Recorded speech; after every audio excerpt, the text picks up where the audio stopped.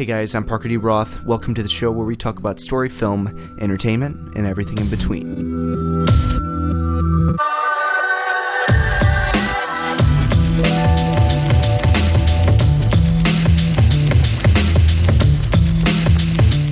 The most powerful art forms, painting, composing, acting, writing, and speaking, have been developed over the course of thousands of years, but all have been changed forever by something that was developed in the last 127. It's the art form, influencer, and thing that empowers our culture and every culture: film. Film as dream, film as music. No art passes our consciousness in the way that film does, and goes directly to our feelings deep down in the dark rooms of our souls. That's a quote from Ingmar Bergman, director of 1957's The Seventh Seal and 1966's Persona. You see, film has this incredible, unparalleled emotional influence on us as humans.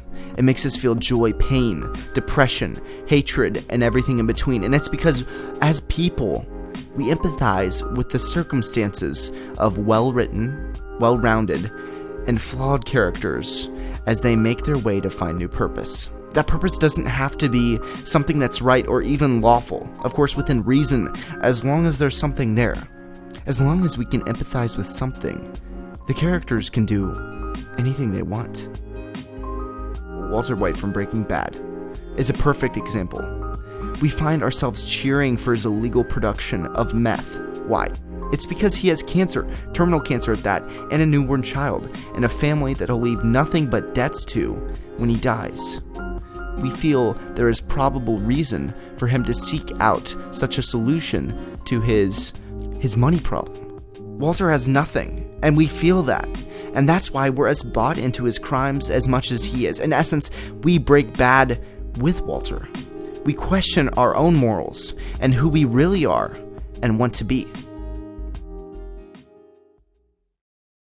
It's 1982 and Steven Spielberg has released his hit film E.T., The Extraterrestrial. The film studio had originally approached M&M's to have their product featured in the film as E.T. the alien's favorite candy, but they rejected the offer. I don't know why.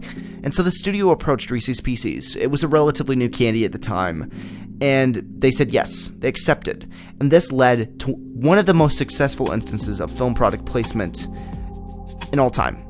Sales increased to numbers as high as 85%. There's this extreme, trend-setting physical influence on people. It affects the way they live their lives, their fashion statements. Ferris Bueller's Day Off immortalized his pair of Ray-Ban sunglasses.